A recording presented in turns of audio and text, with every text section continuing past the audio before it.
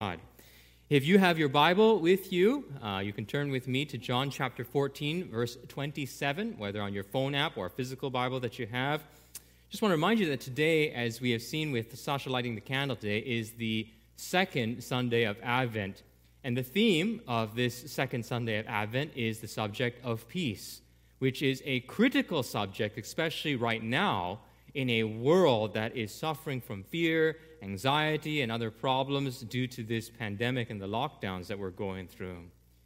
Now, in order to understand what God has to say about peace, we're going to be flipping through a number of scriptures here, but let's begin actually with a reading of our primary text here. John chapter 14, verse 27. Brothers and sisters, this is the word of the Lord. Peace I leave with you. My peace I give to you. Not as the world gives do I give to you. Let not your hearts be troubled, and neither let them be afraid. You know, it's times in our lives when the storms seem to be raging, and you and I are racked with what seems like to be unspeakable grief and suffering and pain and inner turmoil in our hearts, that words like this come across to us as words of precious comfort from our Savior, Jesus Christ. You know, it's in times like this where we feel like all that we can do in life is to cry out to the Lord, and we ask our God to come and walk on water and to calm the storms in our lives and to help us. You know, but the quest and the search for peace is not just a Christian pursuit, and I think that's important to understand. People in our world all seek not just happiness, but they look for peace as well, whether that's on an individual level or whether that's on a global level as well. Now, if you look at the attempts to broker a peace, we have quite a few examples in human history. For example, you look with all the bloodshed of World War II, and what came out as a result of that as countries tried to attain a measure of world peace. You know, in 1945, they formed the United Nations with a number of countries sitting on the Security Council permanently in an attempt basically to broker peace with words before countries resorted to using weapons instead. And so by doing this, they hoped actually to bring about a sense of world peace. But the truth of the matter is that despite this worldwide effort, the 20th century still saw things like the Vietnam War, the Korean War, the difficulties with Iraq, and now the war on terror, and it goes on. I mean, despite the good the United Nations have done, it has not done anything ultimately to solve the problem of lasting world peace. You know, there's others, for example, who will look at this and say, well, the real issue is that peace is a socio-philosophical problem. For example, if you look at an individual like Karl Marx, who advocated for his theories, he basically said that when private property is abolished and people's material needs are met, then eventually what's going to happen is that people are all going to get along together with each other. And once they do that and they're all sort of equals, we should be able to have no problems. But if you know anything about the 20th century and what has happened with the communist experiment, you realize that the optimism that many of its proponents had felt really has been sort of drowned in the incredibly large pool of innocent blood that has been spilled at the hands of Marxist and communist proponents. You know, still others will say that the right thing to do perhaps is to have a policy of a strong military, or that is the idea of peace that comes through strength. Now, this kind of thinking also was popular, you know, not only in our day, but also in sort of the millennia in the past. So, for example, you have guys like American President Theodore Roosevelt, who had a famous diplomatic policy, and that was speak softly and carry a big stick. And the idea here is that if you have a large enough army to back you up, nobody is going to want to dare to fight you. And so, therefore, you have this uneasy sense of peace not because people are living in harmony, but because everyone's afraid to fight. There's others, for example, who have argued to say, well, peace can be achieved through a democratic sort of peace ideology. And that is the idea that democratic countries are generally richer, they have wealth, and they have more infrastructure and things to lose if they choose to actually go ahead and engage in warfare. So therefore, if we have more democracies in this world, they shouldn't fight with each other. But again, the 20th century has proved us wrong with this. Democratic countries do fight, although less, but they still do fight with each other. Now, even UN peacekeeping missions have problems as well. David Lamb, who was the former UN rights investigator in Bosnia from 1999 to 2001, actually testified before a subcommittee of Congress about the problems that came along with UN peacekeeping.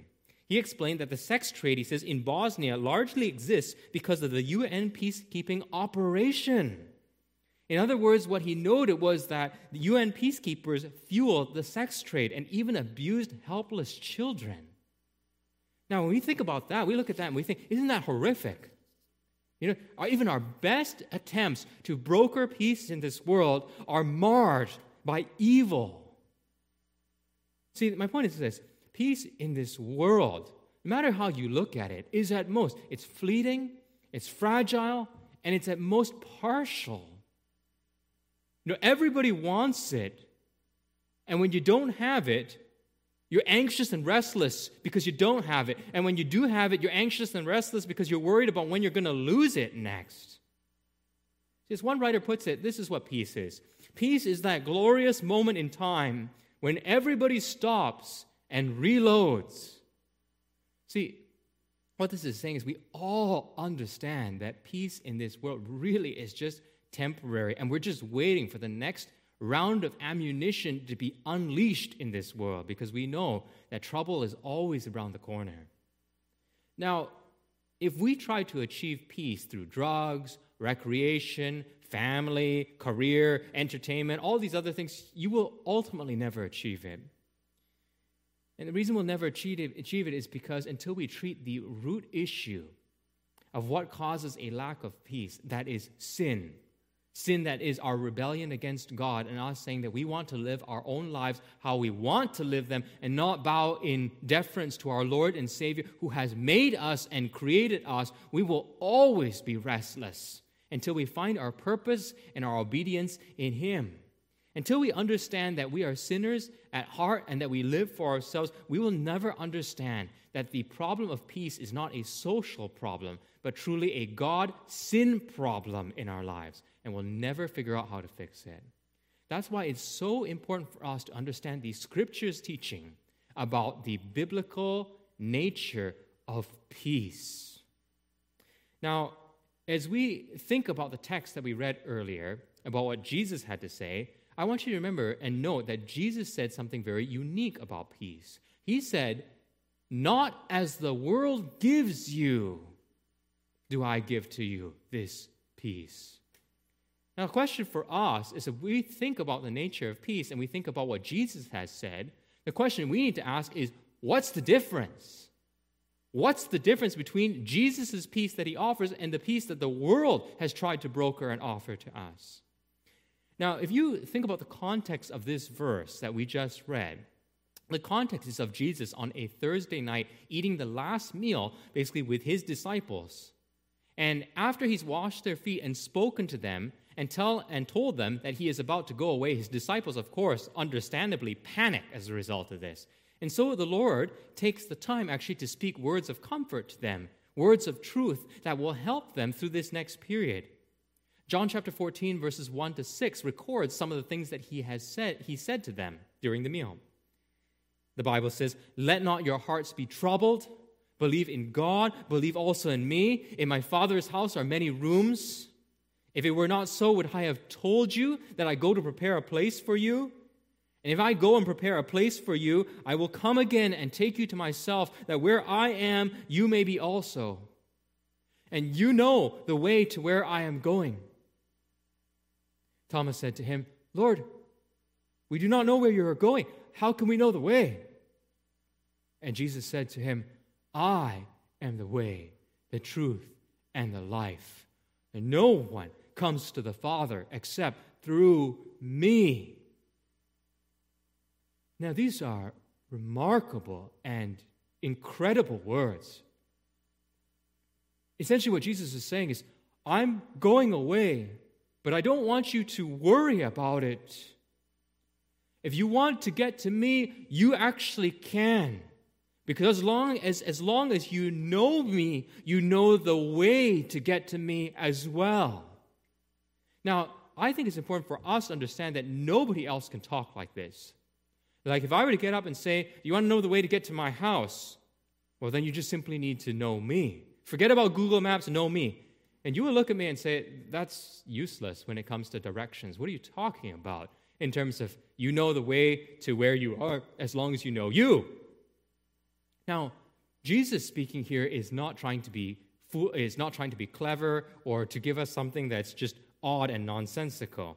What Jesus is saying here is that, no, if you believe in me, you believe in what I'm going to do, you believe in what I came to do and also what I stand for, and how faith alone in me can give you the forgiveness of sins and give you a right relationship with God, then you actually know the right way to get to where I am going to be, that is at my Father's right hand. I am preparing a place for you there, and the only way to get there, to this place of lasting peace in heaven, is to come through me. Nobody comes to the Father except through me. I am the door.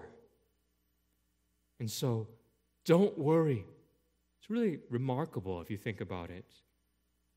And look how he comforts his disciples. He says a number of things to them. He says to them that the Father will send you a helper.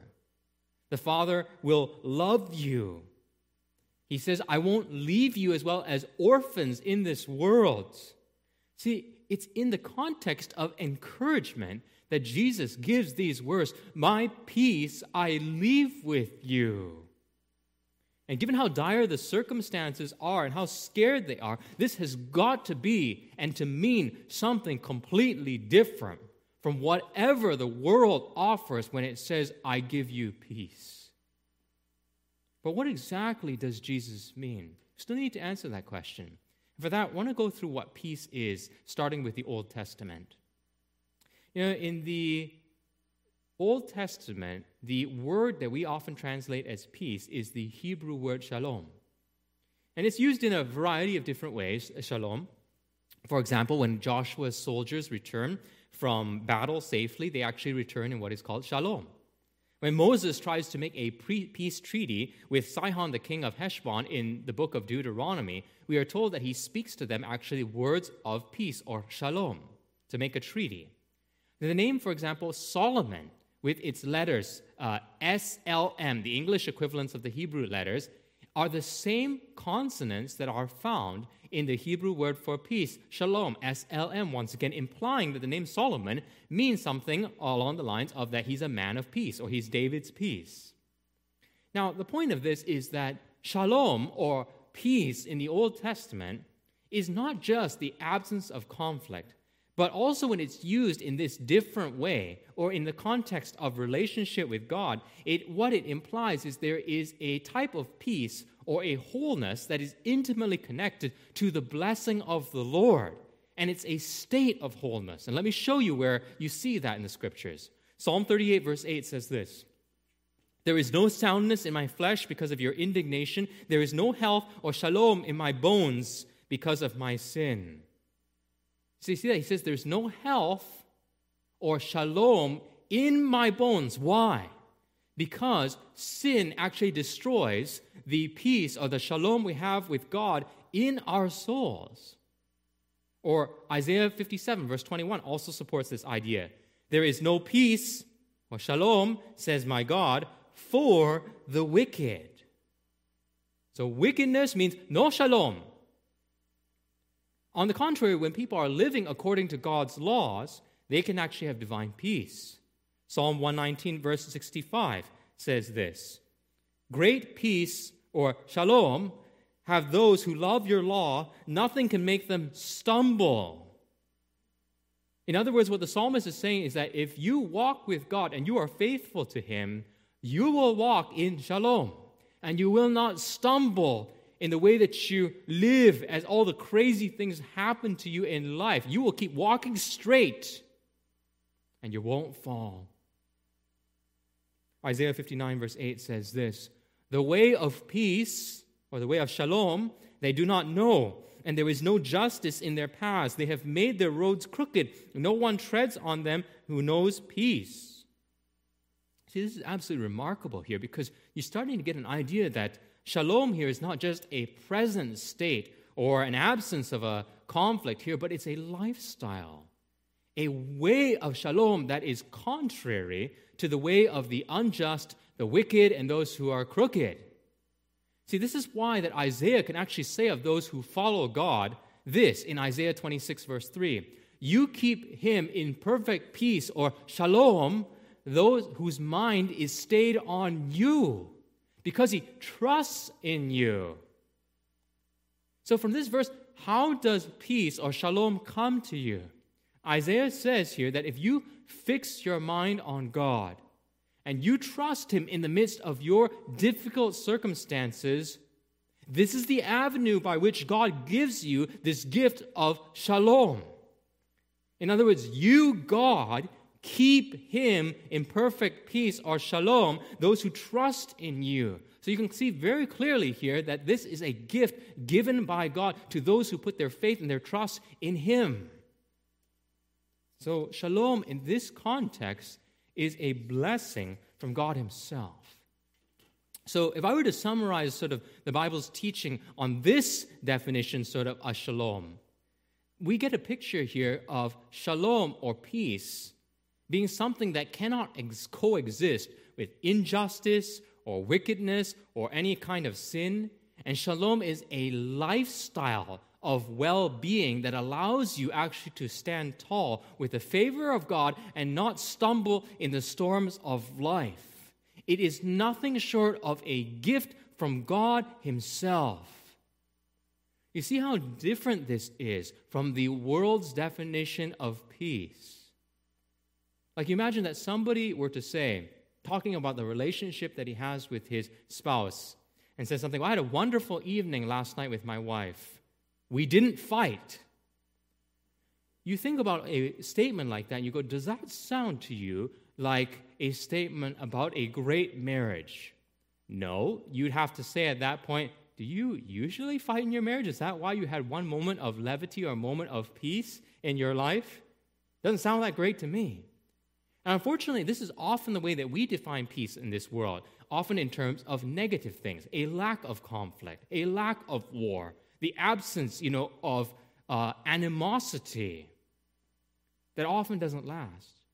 But when we think about the biblical definition, the way that shalom is used in the Bible, we realize that true peace has a sense of wholeness to it.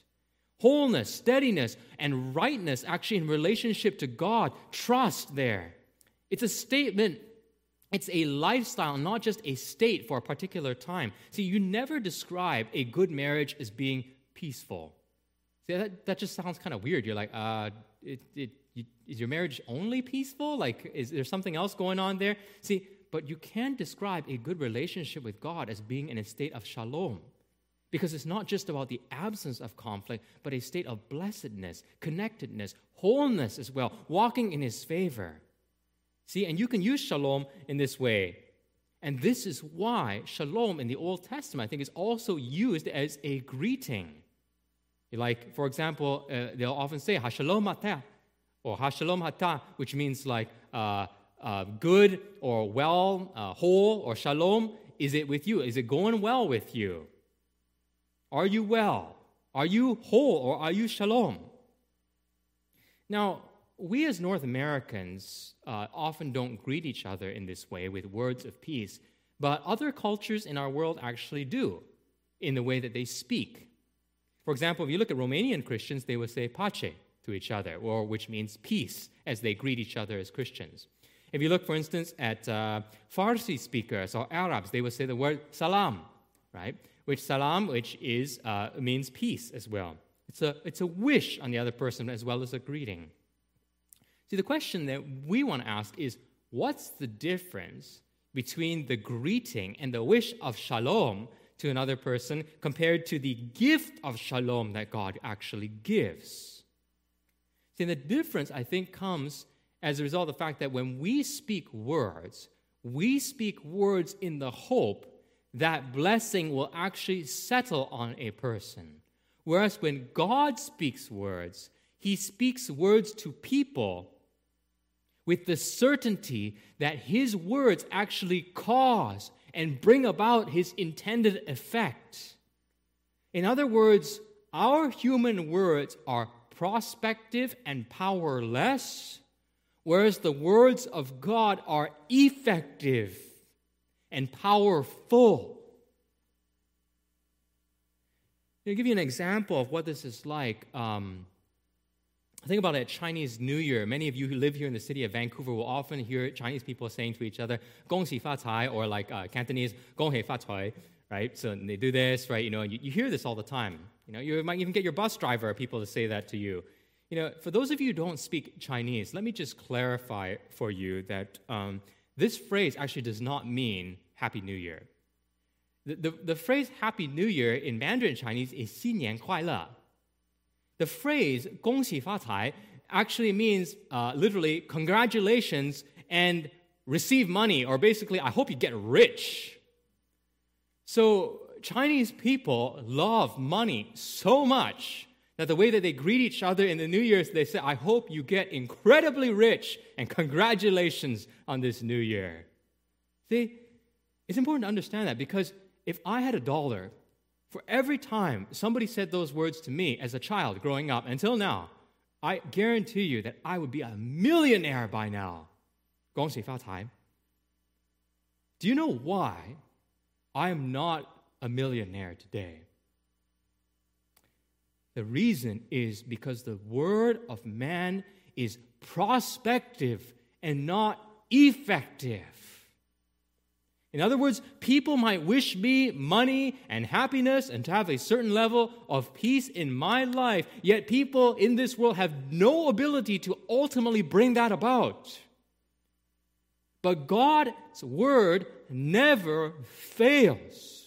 And what he speaks always accomplishes what he wants it to do. This is what Isaiah 55, verse 10 to 11 says. For as the rain and the snow come down from heaven and do not return there, but water the earth, making it bring forth and sprout, giving seed to the sower and bread to the eater, so shall my word be that goes out from my mouth. It shall not return to me empty, but it shall accomplish that which I purpose and succeed in the thing for which I sent it. You see why God's peace is so different from the world's peace that just talks about a lack of conflict.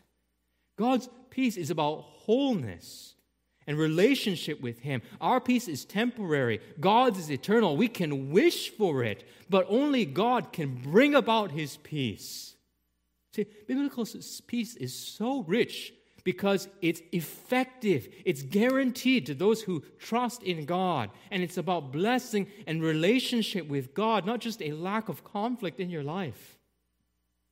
Now, when we turn to the New Testament, for example, and look at what it has to say about peace, we see that the New Testament really continues on with what the Old Testament has to say about peace.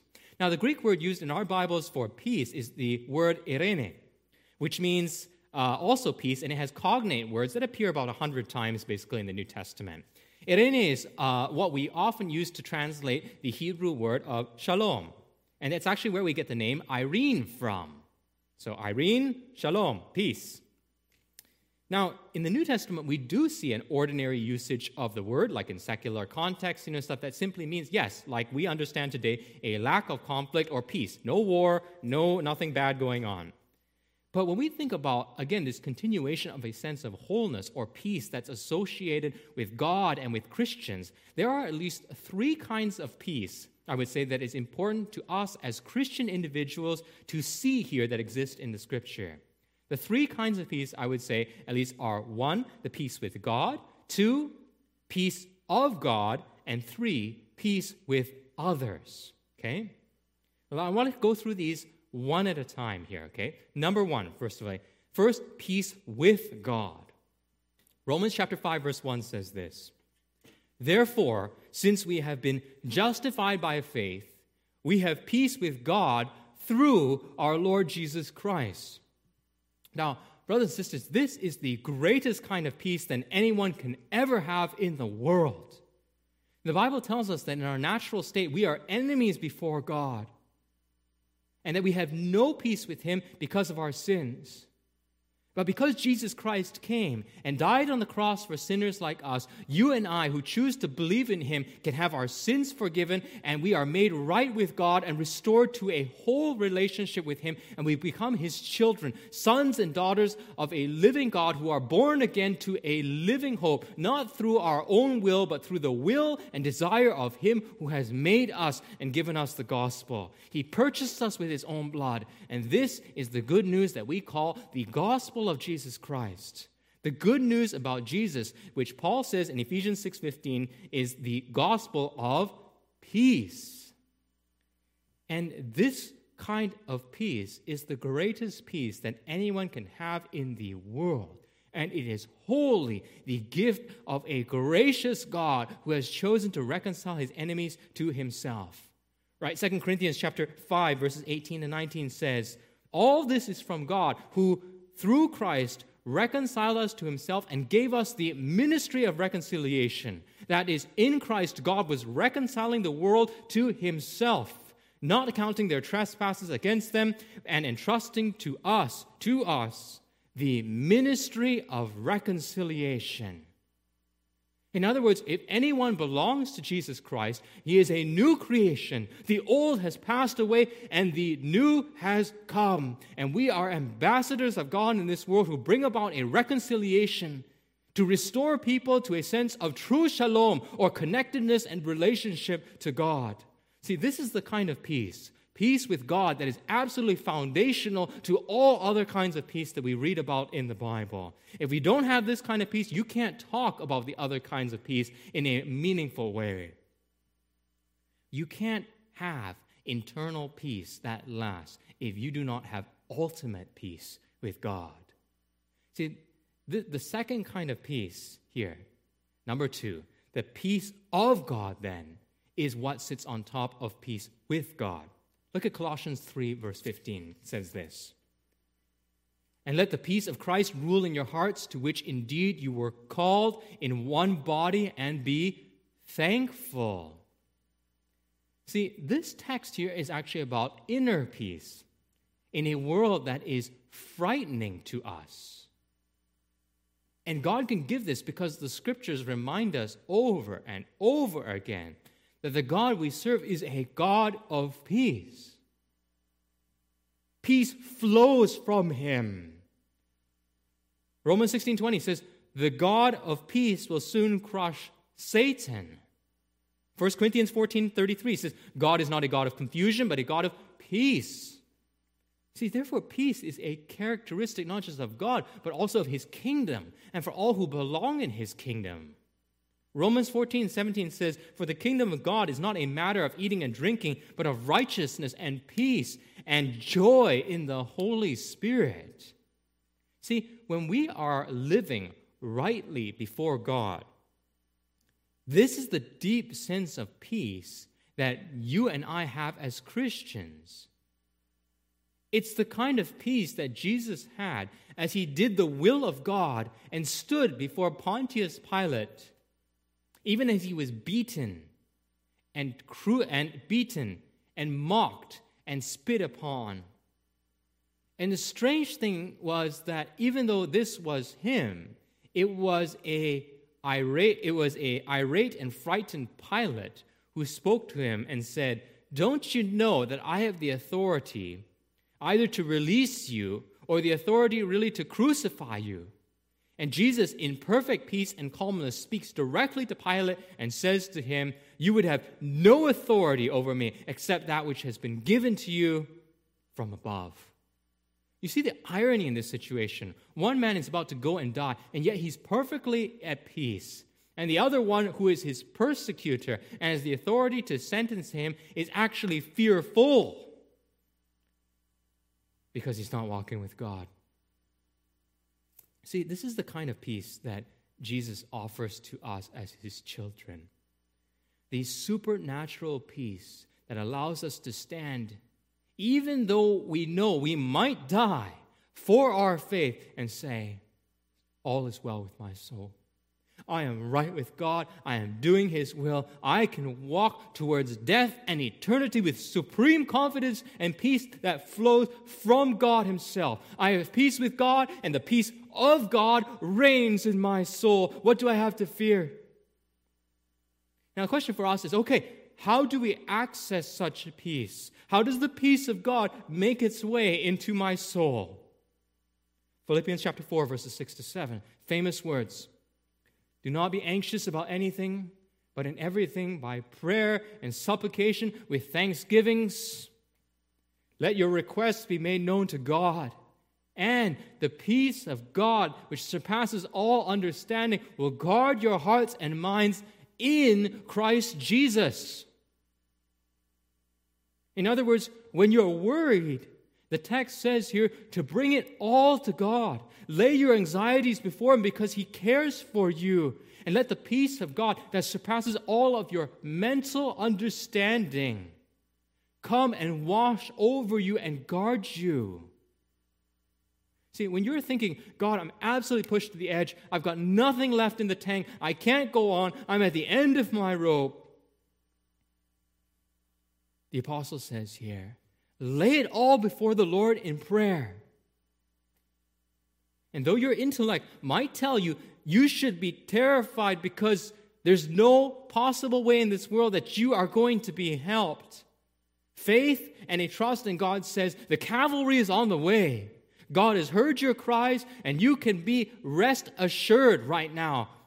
And the peace of God that surpasses your intellectual understanding, the certainty in the sense that your Father will actually come for you and will not let you drown in the midst of this storm, that settles over your soul.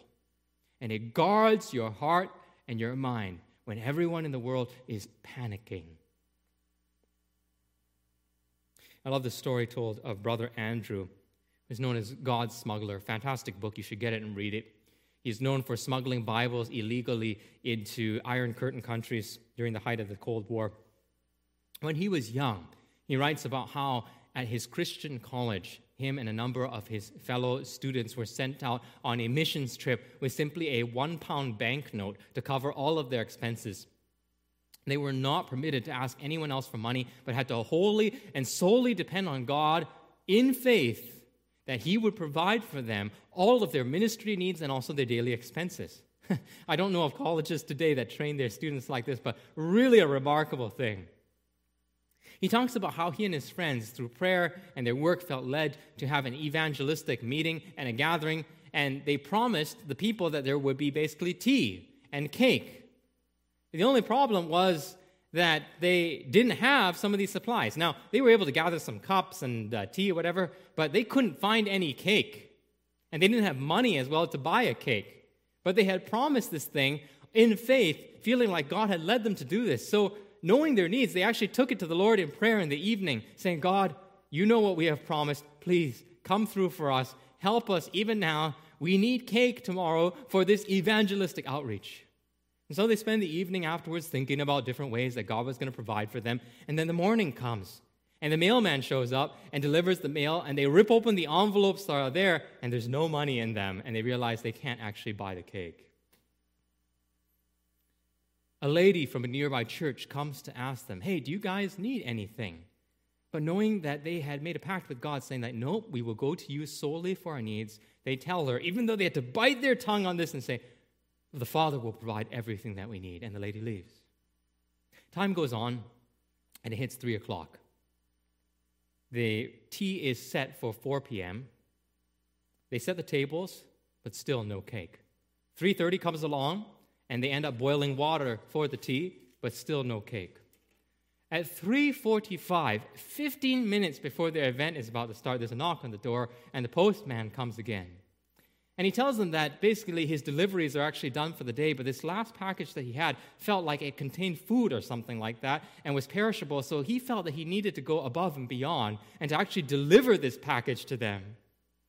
And even though the delivery day is over, so they get this thing and they rip it open. They say to their amazement and 5 wondering eyes, they knew already what was in that package. As they opened the lid, inside this box was a marvelous, enormous, glistening, moist chocolate cake. It had already been sent in advance. See, this is an incredible story. And you know why? It's because we serve a great and a big God who knows what we need even before we ask. And if we serve such a God and we know Him, do you see why we can have ultimate peace in this world even when our circumstances might dictate to us that we have no reason whatsoever to have peace? We serve a great God who is more than capable of supplying all of our needs in this life, and He has promised to do so as well. God will never abandon you and leave you like an orphan to fend for yourself, because we are His children. See, the world cannot give you peace and assurance the way that God offers us as our Father peace and assurance.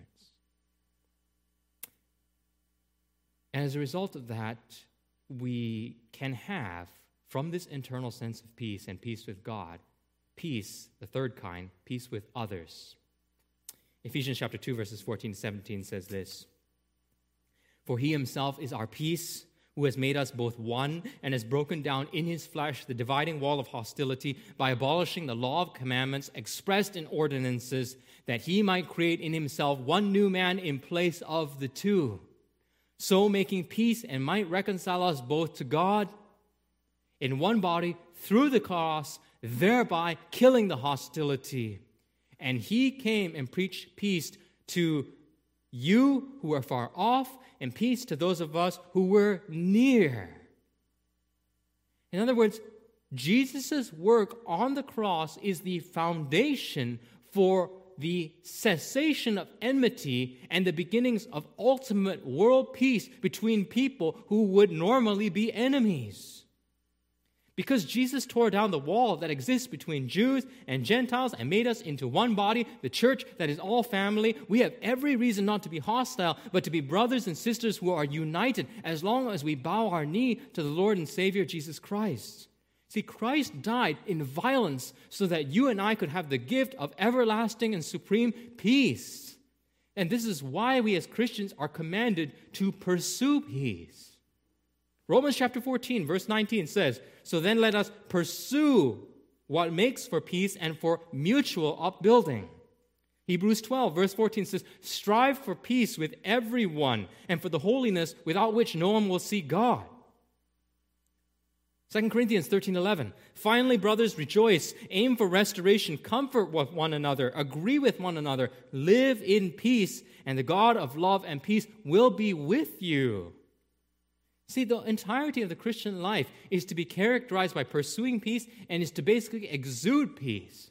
That's why when you talk about the fruit of the Spirit, we see that the fruit of the Spirit is love, joy, peace, patience, kindness, and goodness. Peace is right up there. Romans 8, verse 6 says, "For to set the mind on the flesh is death, but to set the mind on the Spirit is life," and what? And peace. James 3, verses 17 to 18 says, "But the wisdom from above is first pure, then peaceable, gentle, open to reason, full of mercy and good fruit, impartial and sincere. And a harvest of righteousness is sown in peace by those who make peace." In other words, as Christians, we are to be peacemakers who exude peace in our very lives as well. You know, friends and brothers and sisters, those of you who are listening today, as we wrap this up, where is your life at with regards to peace? Do you know the peace of God actually in these three ways? Or is your life right now in turmoil?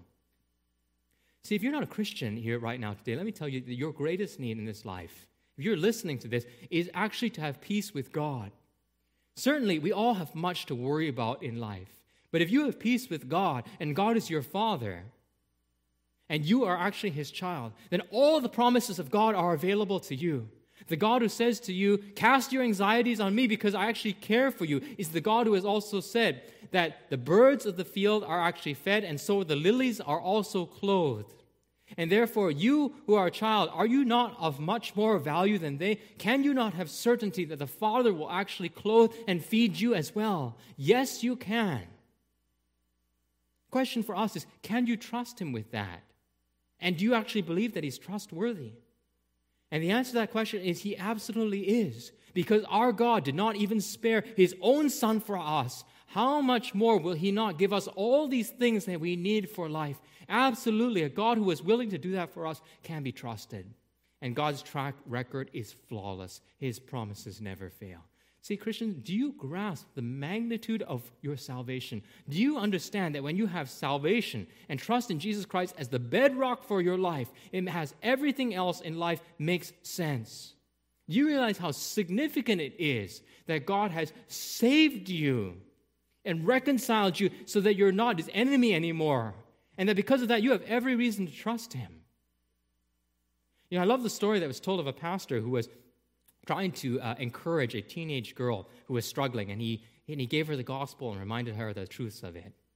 And she responded by saying, "I know God loves me and forgives me of my sins, and I have peace with him." But pastor, if you don't have popularity, what do you have? Now we look at this and we kind of chuckle at the silliness of it, because we know that maybe popularity is very, very important in high school as well. But in the life, there's a lot more things that are more important than that. But to a 16-year-old girl or a 15-year-old girl, that might be very, very important. But we as adults really are no different. The heart's the same. We just have different things that we think are so important to us that if we don't have, what do we have in life? People often say things like, if you don't have your health or you lose all your money, what actually do you have? Seriously. As Christians, can we say such a thing? If you don't have your health, what do you have? No, we cannot. See, what is your health compared to the priceless gift of the gospel of Jesus Christ that promises you everlasting life with God?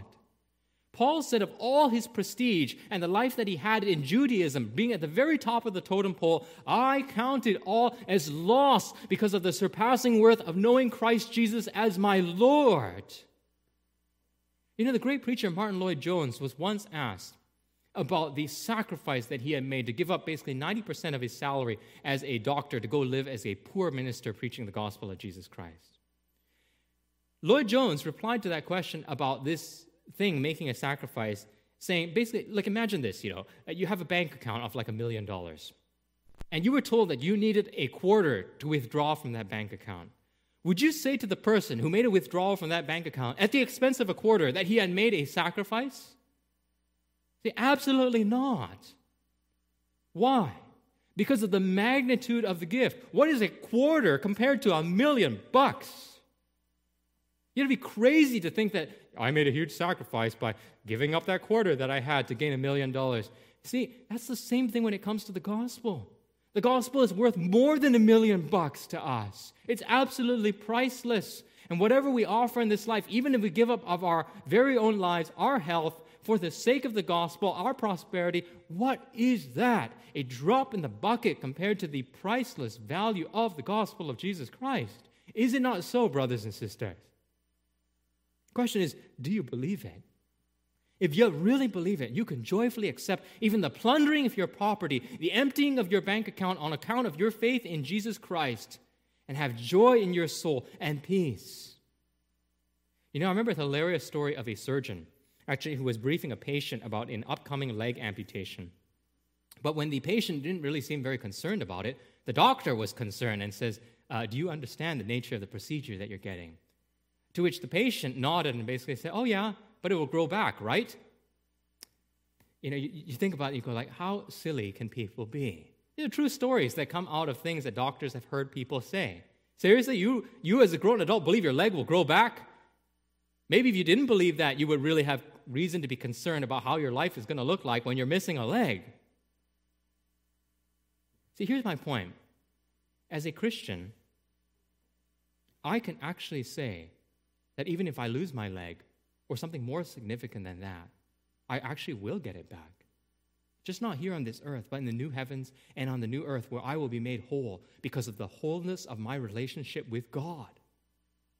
In other words, if my thoughts are set on seeking His kingdom and His righteousness first, I may lose my house, I may lose my car, I might lose my bank account, I might even lose my children, my wife might even die, or anything else, it might be extremely painful, the type of loss that I go through. I might have a Job-like existence because of my faith or because of whatever happens to me in this life. Yet the truth of the matter is, because I have peace with God, I will one day stand before the King of Kings and the Lord of Lords, and I will enter into His gates and live with Him forever in a land that is perfect and will never again know sickness, suffering, pain, or death. In that place that He has gone to prepare for me, in which I will be with Him, and He will be my Lord, and we will never be separated from each other forever.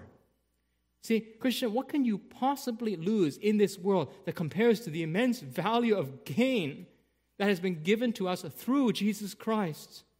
You know, David Livingstone, the famous missionary, was exactly right when he said, and was asked about the sacrifices he has made for God. He said, I never made a sacrifice.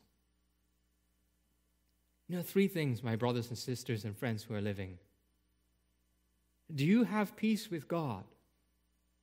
Do you have the peace of God in your life? Can you say, it is well with my soul, even when life is tough? Finally, do you have peace with others? Or are you in conflict? And do you think about how you can repay others evil with evil? See, so long as your thoughts are on how to honor God, honor yourself and not to honor God, you'll always have to fight. You know, brothers and sisters, if you have broken relationships in your life, and the reason that you do has something to do with you as well, I would urge you actually to repent.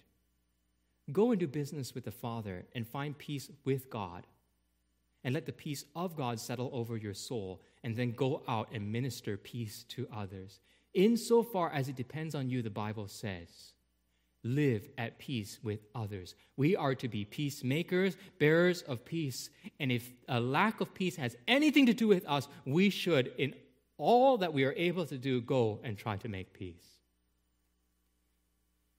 If there are those who have wronged us and hurt you, you are commanded to forgive, because your Lord has forgiven you. And can you not forgive in others their smaller debt, the debt that is tiny compared to the great debt that God has forgiven you of?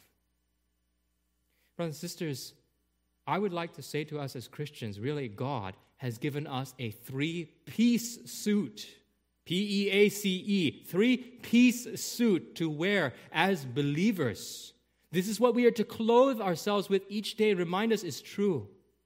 You and I would actually dress properly to be an ambassador if we were representing our country. We wouldn't show up to the UN gathering dressed in shorts and a t-shirt, but we would put on a suit and make ourselves presentable as we carry out the business of our country.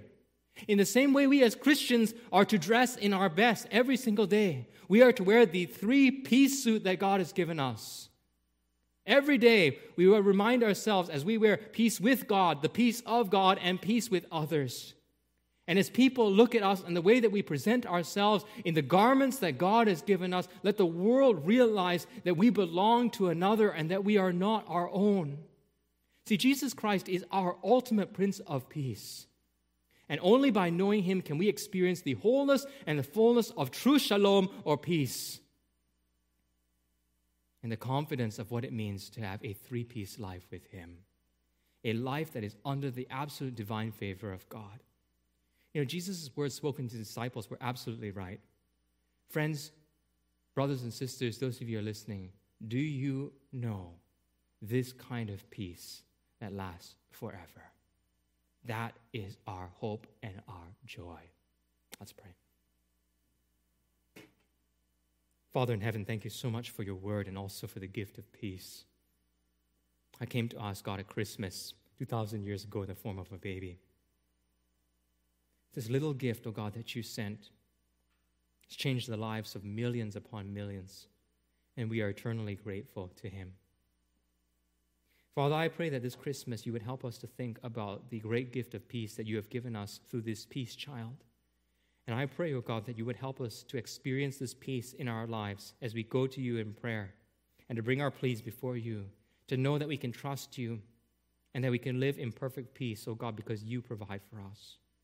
Father, the cross is proof that we can trust you. And I pray, oh God, that you would help us to believe this every single day of our lives. God, help us to live lives of peace with those who are around us, so that the world might know that you are our God. I pray this, Father, in Jesus' name. Amen.